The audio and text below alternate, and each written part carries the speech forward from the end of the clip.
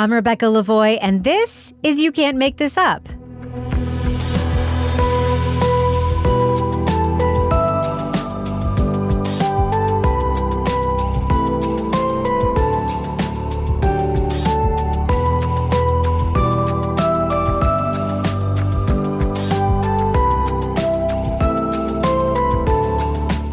You Can't Make This Up is the podcast where we uncover the true stories behind your favorite Netflix documentaries and films. On today's episode, we take a closer look at the Netflix documentary series American Manhunt, the Boston Marathon bombing.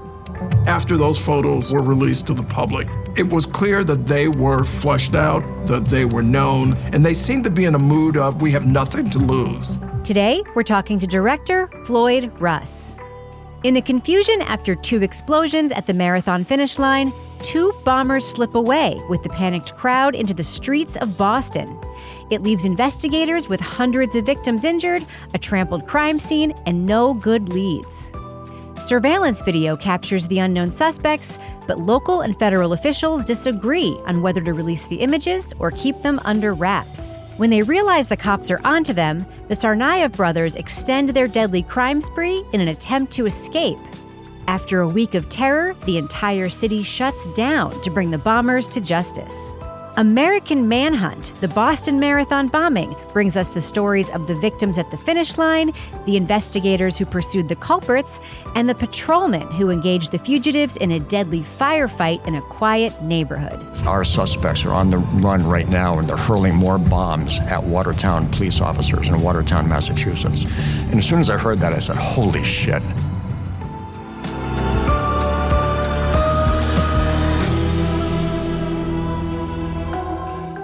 And I'm joined now by director Floyd Russ. Floyd, welcome to You Can't Make This Up. Thank you for having me. Good morning.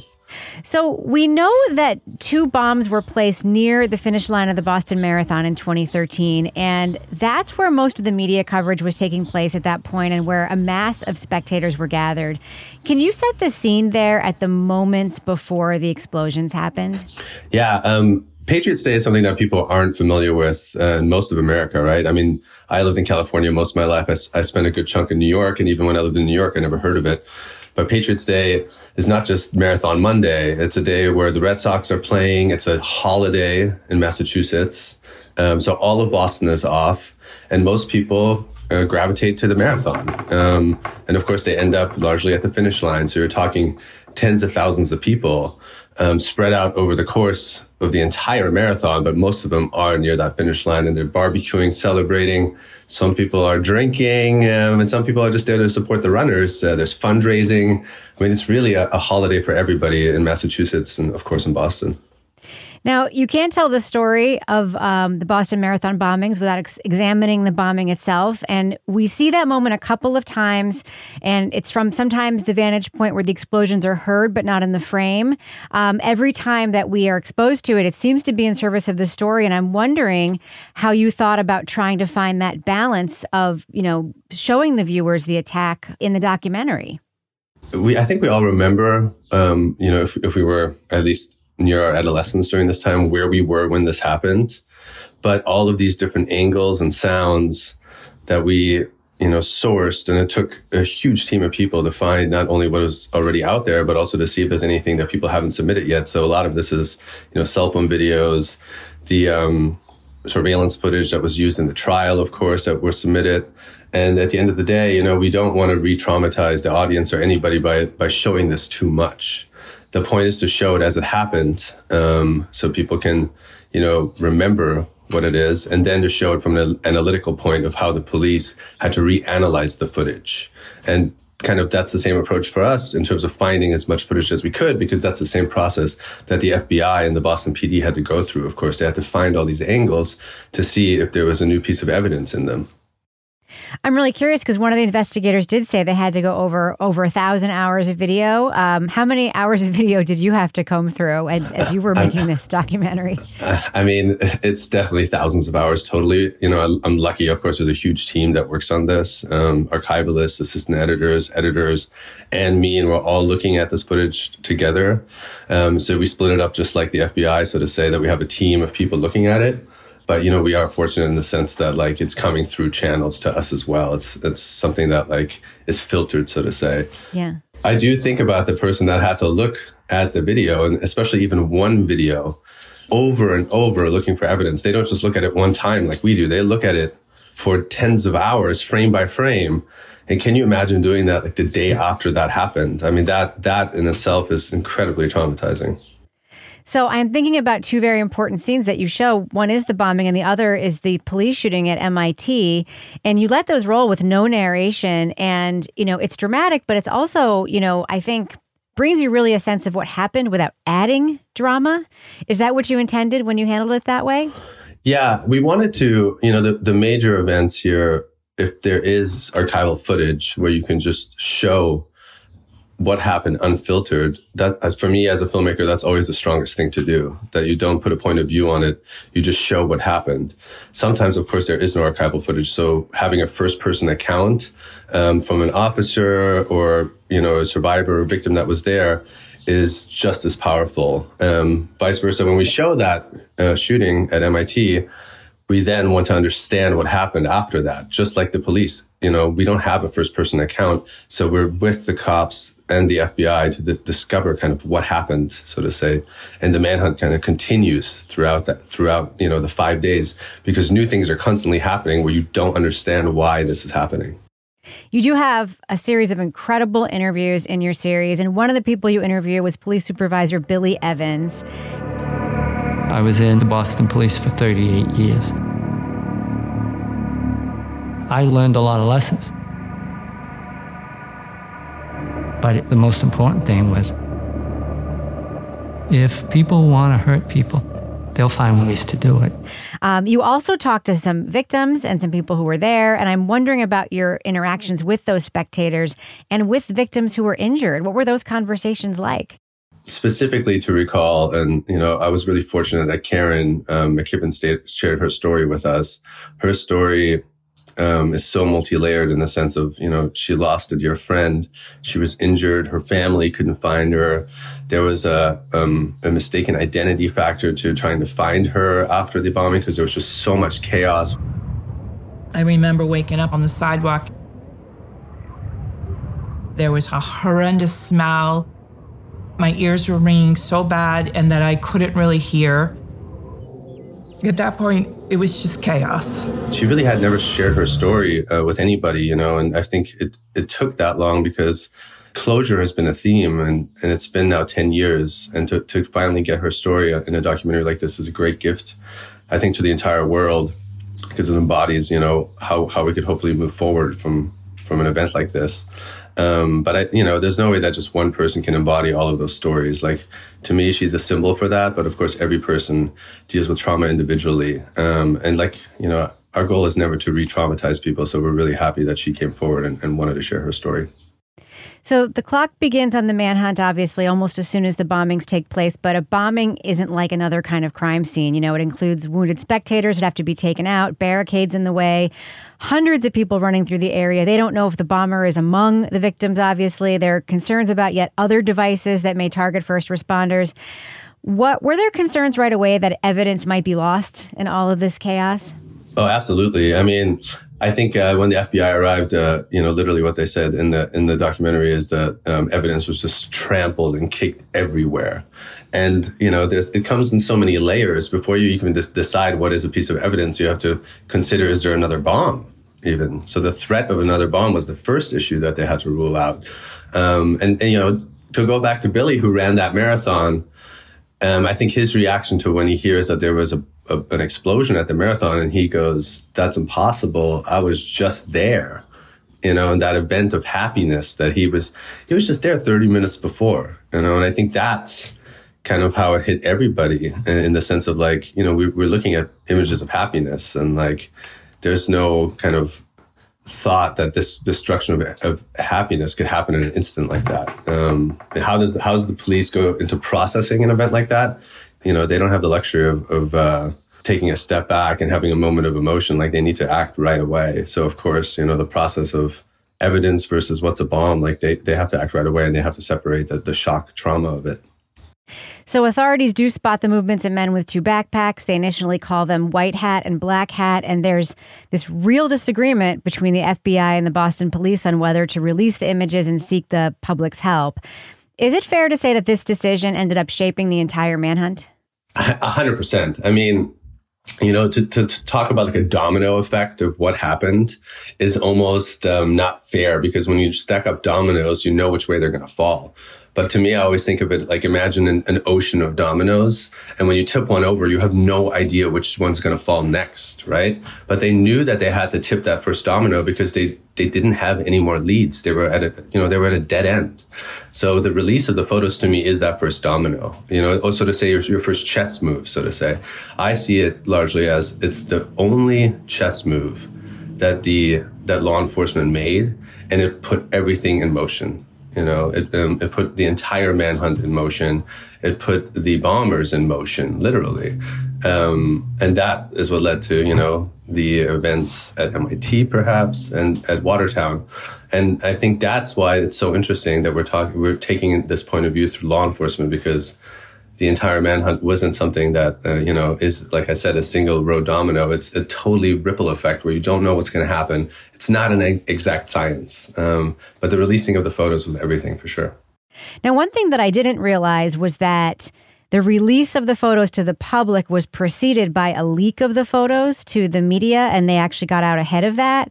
And you asked Police Commissioner Ed Davis, who had been on the side of releasing the photos, if he was the source of the leaked photos. Frankly, I was relieved that was going to happen. Did anybody think Ed was the only one who wanted to release them? I would never do such a thing in an investigation like that. I have no idea how these things got leaked. I have a two-part question. One, was it uncomfortable to ask him that question? And you thought it was important, this is my second part, to get him on the record with his response, right? Yeah. I mean, to me, this is not just a manhunt for finding who did the bombing. Of course, that's the biggest thing. They want to find these guys and stop them. But it's also a manhunt of why they did it. So it's a manhunt for motive, right? We need to understand why this happened. If we can understand the motive, hopefully we can, stop this from happening again. So when I speak to law enforcement, it's the same way. It's the same thing. When you're making a decision, why are you making that decision? If this photo was leaked, who has a motive to leak it? It could have been for financial gains, that some officer decided he doesn't get paid enough and just did it. We don't know that. But we do know that Ed Davis wanted to release the photos. He's the only person that wanted to release them out of, the, so to say, leadership personnel. So I had to ask him that question, because I wanted to know how he responded. Of course, I don't believe he leaked it. I believe he answered truthfully that he did not leak it. He would never do such a thing. But it's important to get him on the record, because I do also believe the audience otherwise might, be another backseat detective and thinking, oh, maybe Ed did it. So we let Ed answer that question to dispel anybody who might think that. We've seen in so many TV shows and movies this like territoriality that develops between the police and FBI when you investigation like this. Were you expecting it to be this territorial when you started making this documentary? Because I was actually very surprised at the sort of deep divisions between thinking, the ways of thinking between these two agencies. I personally go two ways on that, where I think it's also a good thing in the sense that people have different jobs and they look at things in different ways. And we need different points of view to make the best decision. If everybody just thinks the same way, it's not good. You're not going to get the best well-rounded decision, so to say. And that's what's so interesting about, the difference between FBI was coming at something in terms of a national point of view. And then, of course, the Boston PD, Billy and Ed, you can tell just by their accents even, they're going to have a sense of pride and connection to Boston, that the FBI doesn't have necessarily, or it's different. So that local pride is a good and bad thing, of course. It makes them stay up, 16 more hours and work around the clock. But also what can happen when you're exhausted? You can make bad decisions. So you need that, balance, so to say. And to me, I don't even see it as division. I just see it as law enforcement is not an exact science, is what I always like to say. And it's them trying to just make the best decision together. And if you don't disagree sometimes, you're not being truthful, I would say. I don't want to talk about myself, but I realized that I want to marry my wife when I realized, hey, we can have an argument and we can get through that. If you don't get through conflict with somebody that you love or somebody that you need to do something unsurmountable, something you've never done before in a case that is like unlike any other case, then, you know, if you can't get past those differences, you can't work with that person either.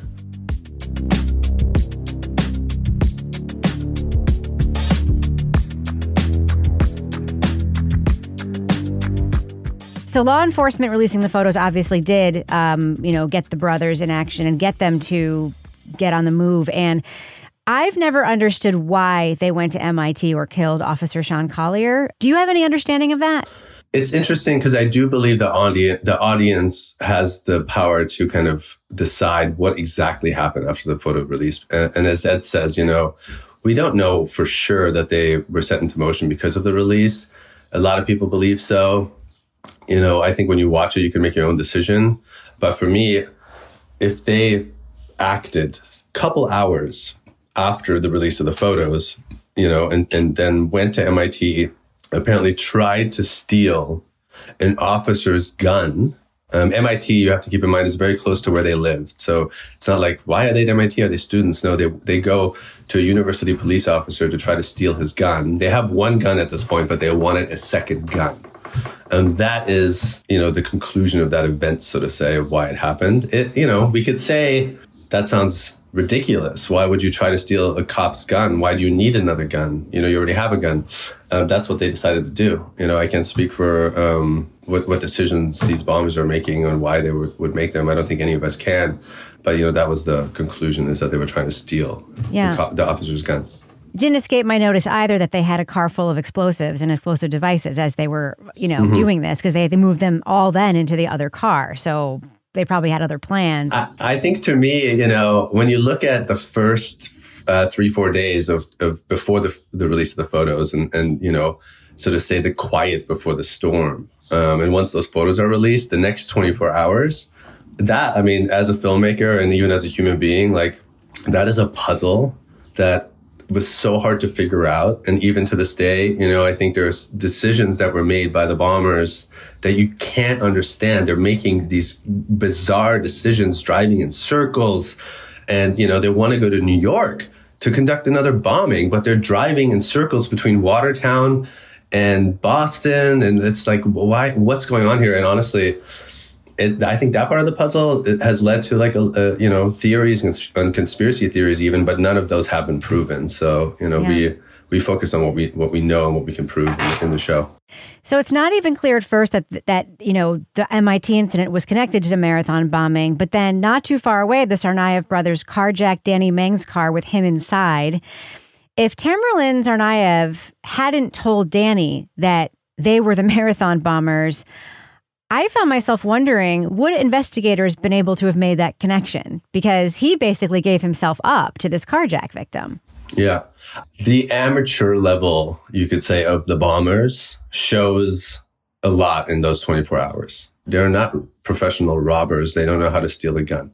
They don't know how to hijack a car. So they're doing everything kind of like an amateur would. They're revealing their identities. They're saying what they did the day before, and luckily, Danny, a college-educated, smart, ambitious, like wholehearted human being, was very strategic and processed that information, didn't panic, and, took the chance he could when he ran. And I want to say, saved so many people in that moment because he didn't panic the second he heard that news. He could have ran. They could have shot him. He would be dead. They take the car. Cops still can't link what happened at MIT and some guy being shot on the side of the road. I mean, this is Boston. There's millions of people there. Every night, there's thousands of crimes, right? Yeah. Cops don't just say, oh, well, this must be connected. They can't do that. They can't jump to conclusions. There's a process to everything. You would never catch somebody that fast normally. You need somebody like Danny, to, so to say, step up and give the evidence to police, because otherwise it would take too long to gather and process it. So you do show the footage of Danny's escape and 911 call, and there's this incredible moment where Danny gets into the store and is like begging the store owner for help, like literally. What was your reaction the first time you saw that footage? It is an incredibly suspenseful piece of real film. Yeah. To me, a good documentary has two things. It has the people who went through these events who are willing to open their mind and heart to you in the interview process. But then, of course, it has archival footage that is irreplaceable, and that footage is stronger than any, Hollywood movie or recreation could ever be. Like, to see Danny run across that street with total, holy, I'm going to cuss, sorry, fucking shit. Like, I am going to die. I'm running for my life here, and then bend down on his knees and beg this stranger to make a phone call. Like, you even in blurry security footage, you feel it. You really feel it, And on top of that, when I saw that, I was like, holy shit, like, this is, to me, the turning point of the entire Manhunt is that piece of video. And then I also went by those gas stations myself when I was in Boston. And people go to those gas stations every day. I mean, you guys probably know where they are. They're on a main, road. They're with a beautiful view across the river. But when I was standing in that corner, I was just seeing, literally watch, like, I could see Danny run across the street while I was standing on the corner. And I was just like, the context of such a place and what happened at this place, it's almost as powerful as what happened at the finish line, you could say, because what Danny did right there by running across that road is like, he saved a lot of people. I really believe that. What was it like for Danny to watch that footage again? I mean, I know I showed Danny that footage, and I asked him, of course, first if he wanted to see it. He was hesitant, but he agreed to it. I didn't push him into it or anything like that. I would never do that. I feel like the longest 2 hours in my life. It still feels terrible. Like, every time I think about it, that's like the most difficult decision I have ever made. To be honest with you, Danny was somebody that, like, he wasn't sure he wanted to be interviewed at first. It's for him, it's very traumatizing, of course, to talk about this. Very different from Karen. He agreed in the sense of, like, his story is important, and the role that he played in capturing these guys is really important in the sense that he's a really everyday American hero, and he's Chinese. He's a Chinese immigrant, and this largely is a story of immigration, gone right and gone wrong, you could say. But to me, when he watched that, and he didn't say anything. The only thing he said was that, like, I can hear the tremble in my voice, And I think for him, when he sees that, it must put him directly back into that moment. It's something that he'll never live without. So yeah, I mean, it was just a very simple, quiet moment. But I think for him, he agreed to go back to that headspace for us. So that, watching it puts him back into that, like, very, very vulnerable moment that he was willing to share with us. It's incredible that he remembered the number of his GPS and that he tied that to his pride in being able to buy the car, which is part of his immigrant story. It is like an unbelievable piece of the narrative. I can't remember my passwords to anything. I have to save them in my browser. Yeah. And it's really a truly an extraordinary moment in the story. Of course, this does lead to a showdown on a street in Watertown. And I'm wondering, you spoke to the police officers who were there for that. I could see him throwing something. And I saw it coming through the air. And when it was coming through the air, I'm like, this kid's throwing sticks at us. And when it hit the ground, it went ting, ting, ting, and I went... Their adrenaline seems to kick in as they are telling you that story of what happened that night. They seem to really be, as they're doing the TikTok, remembering it in the moment. Did you notice that when you were interviewing them? Did it feel that way? That's that energy in the room? Yeah, I mean... When we're telling this story, and it's really important, for people to know that this is a minute by minute recounting of what happened, during the manhunt. But then we also go back into the backstories of, everybody who played an important role, the officers, Danny Mang, and we even try to explain, who these bombers were, why would they have done such a thing. Our Watertown police officers, the two that we interviewed, John and Jeff, two really, lovely guys with a huge heart that have so much love for their community. They have a very, very detailed accounting of exactly what happened for two reasons. You are going through something where your adrenaline, I think, is so high that you're making decisions so fast that every little thing is important. But on top of that, these guys are officers. What do officers do? They have to write down a detailed report of exactly what happened. And so much happened during this that they were dealing with the writing of this report for days. I mean, this is a piece of memory, that they are all about exactly what happened, because any wrong step, of course, is on them. And what I always remember about John is, like, he's never fired his gun. And he's been an officer for, 20 years or so in Watertown. That was the first night he's ever fired his gun, and it was a shootout with hundreds of bullets flying. So, yeah. And that really struck me because I remember the criticism of the police after that confrontation. They used a tremendous amount of firepower. I remember them saying that, the Tsarnaevs were throwing bombs. They had to be stopped at all costs. And, that was a little bit of a controversy. But to just shoot and shoot and shoot, 210 shots from police alone. This is no bullshit, man. You put innocent lives in danger. I interviewed a man whose child was almost killed. The baby was sleeping in the room where a bullet came within inches of the baby's head. Is that where you come down on it? Because maybe they did have to be stopped at all costs because these didn't seem like cops who typically like to fire their guns all the time at everything.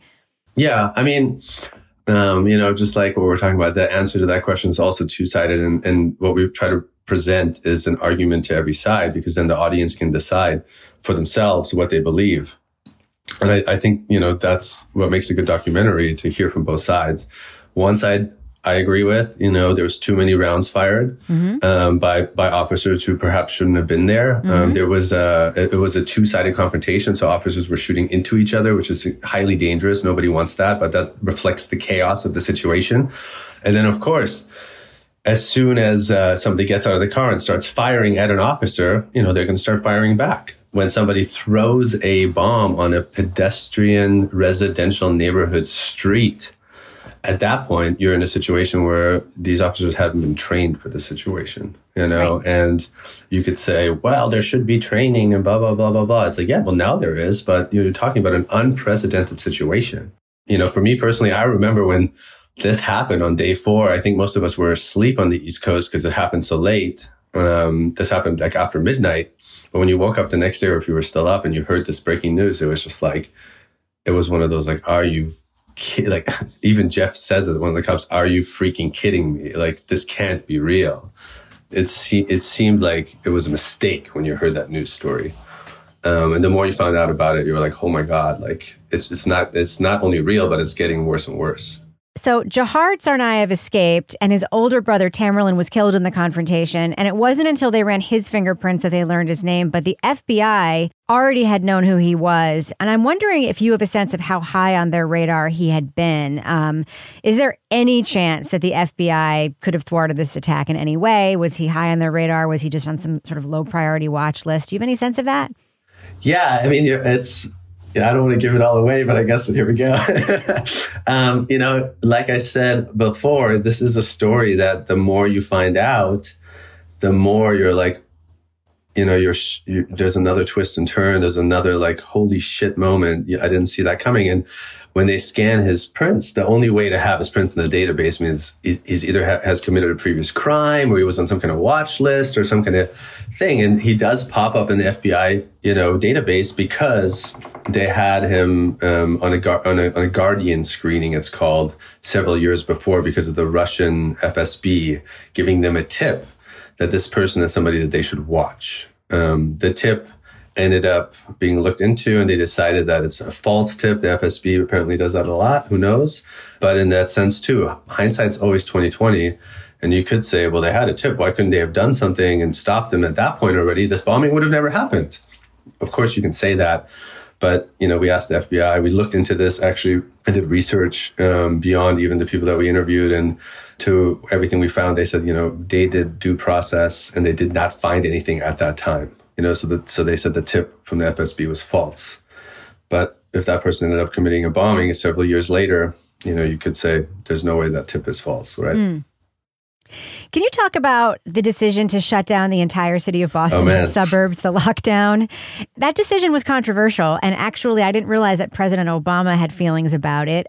Just that decision, just talk about it, because it was strange at the moment. Yeah, I mean, it's an interesting decision in the sense of when we look at it now, 10 years later, it feels like we can analyze it, especially knowing what happened all those days before and putting it together like an ABC where everything makes sense, right? But at the same time, I do think about it imagine that day, you have a bombing that has killed 4 people in total over the last 5 days, a bombing that's injured hundreds of people. Now you've had a shootout on a residential street. And I think at this point, you don't really know what's happening. You don't know if it's just two people, right? And that's why they shut down the city.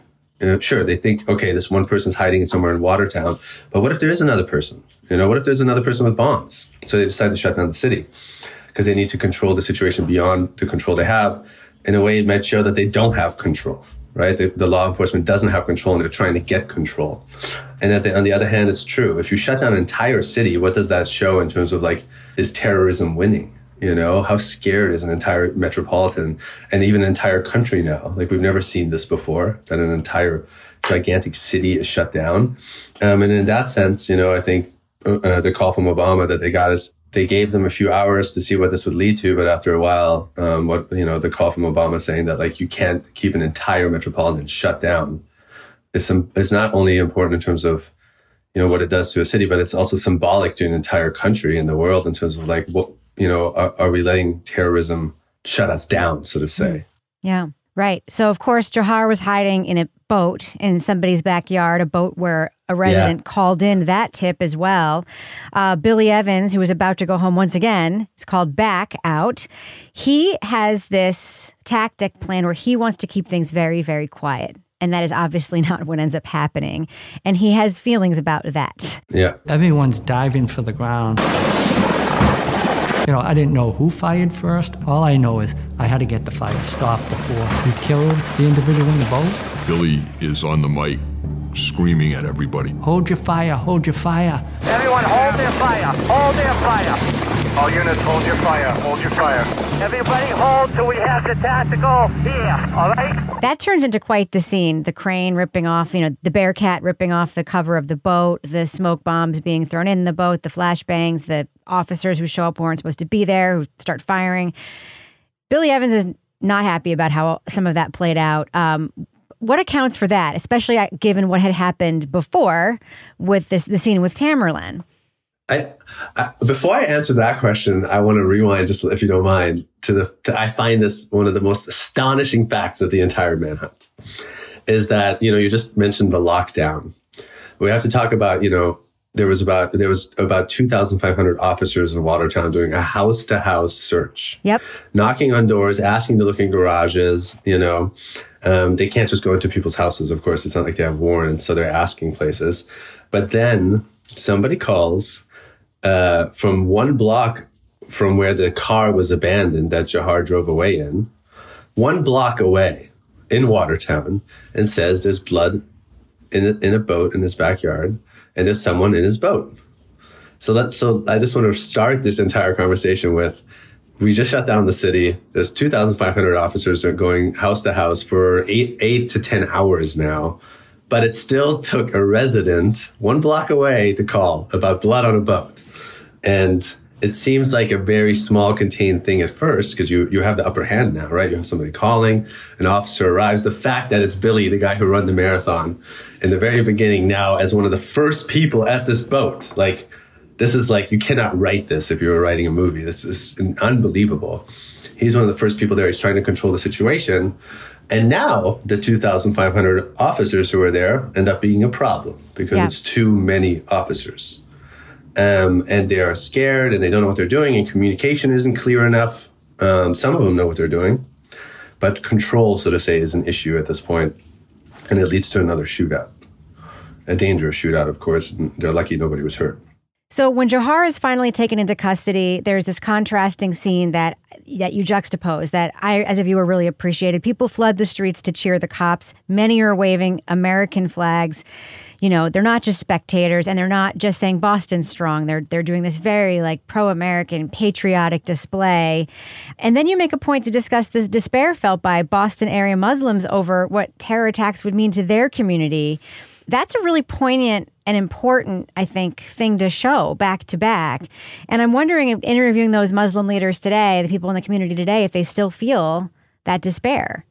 Yeah, that's something we introduced right away in the first episode, of course, after the bombings, because a lot of the Muslim community, when anything happens, including, shootings, especially a bombing like this back then, they immediately go almost into like a hiding point of like, oh my God, they're so scared of the post 9/11 fallout of what's going to happen now. Are they going to point the finger at the Muslim community? So we went to the imam and a friend of Jahar's to kind of give us that angle. They're both Muslim, of course, to talk about what it was like for them in real time from the bombing throughout the manhunt. And then, of course, discovering that, oh my God, the person they're actually looking for is somebody that I know, somebody that I consider my best friend, somebody that goes to my mosque. And that, there's a lot of duality in that situation because you feel for the Muslim community. It's not, an act of a community we're talking about here. This is an act of individuals who did, a horrible thing that's never going to be forgivable. But you want to understand that, how culture and society reacts as this. And we are made up in like so many different facets. So I thought it was really important to show how the Muslim community and how it affects being Muslim, so to say, seeing this happen. So there's obviously still a lot of questions about why, Tamerlan ended up sort of bringing his brother into this, Tamerlan's backstory. I don't want to get too much into it. There's a lot there to unpack, and law enforcement obviously has still not unpacked all of it, I don't think. But one of the lasting debates still also is whether, if not for the influence of his older brother, Jahar would have been a participant. I'm just curious as to whether or not making this documentary has informed your take on that or not. I don't think it's an answer that I could fully supply, sadly, in the sense that, we wrote to Jahar, of course. He's in Supermax in Colorado, so no interviews or contact is allowed with anybody. We tried a lot of different methods. So, the best we have is the accounts of the people that knew him. Of course, his brother is dead, the older brother, Tamerlan. So his account, nobody knows. So all we have is really Jahar's account, and the attorneys and defense attorneys supplied that in the trial. What somebody tells you when they're trying to convince you that they're innocent is one thing, all the other evidence we show. If there's any gray area in this for anybody, I think when they watch the documentary, they'll be able to make up their own mind. So I don't really want to stain that with my own opinion.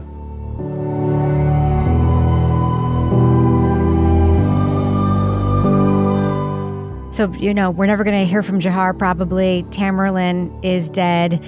Where does that leave the many people affected by what happened at the marathon, at MIT, in Watertown? Do they feel the story is over? Do they feel this chapter has been closed?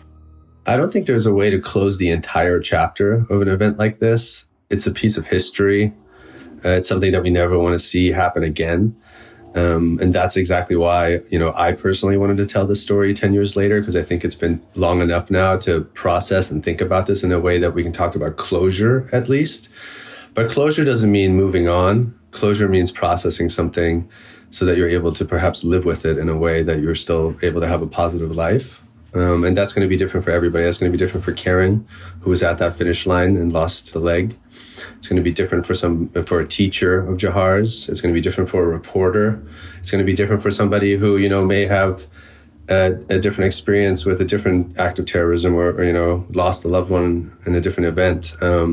But to me, I think, when you watch this, we wanted to paint a holistic view from very different points of view that have direct contact with the event, law enforcement, victims, survivors, everyday American heroes. And it really shows the duality of the society that we live in. There's so much good, but there can also be bad. And it's a very fragile thing that, if we work together, I think we can keep it together. Well, the series is called American Manhunt, the Boston Marathon Bombing. It's fascinating. Director Floyd Russ, thank you so much for joining us on You Can't Make This Up. Thank you guys so much. It's been awesome. That's it for this week's episode. Thanks again to director Floyd Russ. For more of my takes, check out my other podcast, Crime Writers On. Each week on that show, we break down the latest in true crime documentaries, films, podcasts, and pop culture. If you like You Can't Make This Up, please rate and review this show and share it with your friends. Find us on Apple Podcasts, Stitcher, Google Play, Spotify, or wherever you're listening right now. And make sure to subscribe to the show to stay tuned for all new episodes. Our music is by Kelly Mack at Netflix Music Lab. You Can't Make This Up is a production of Netflix. I'm Rebecca Lavoie. Thanks so much for listening.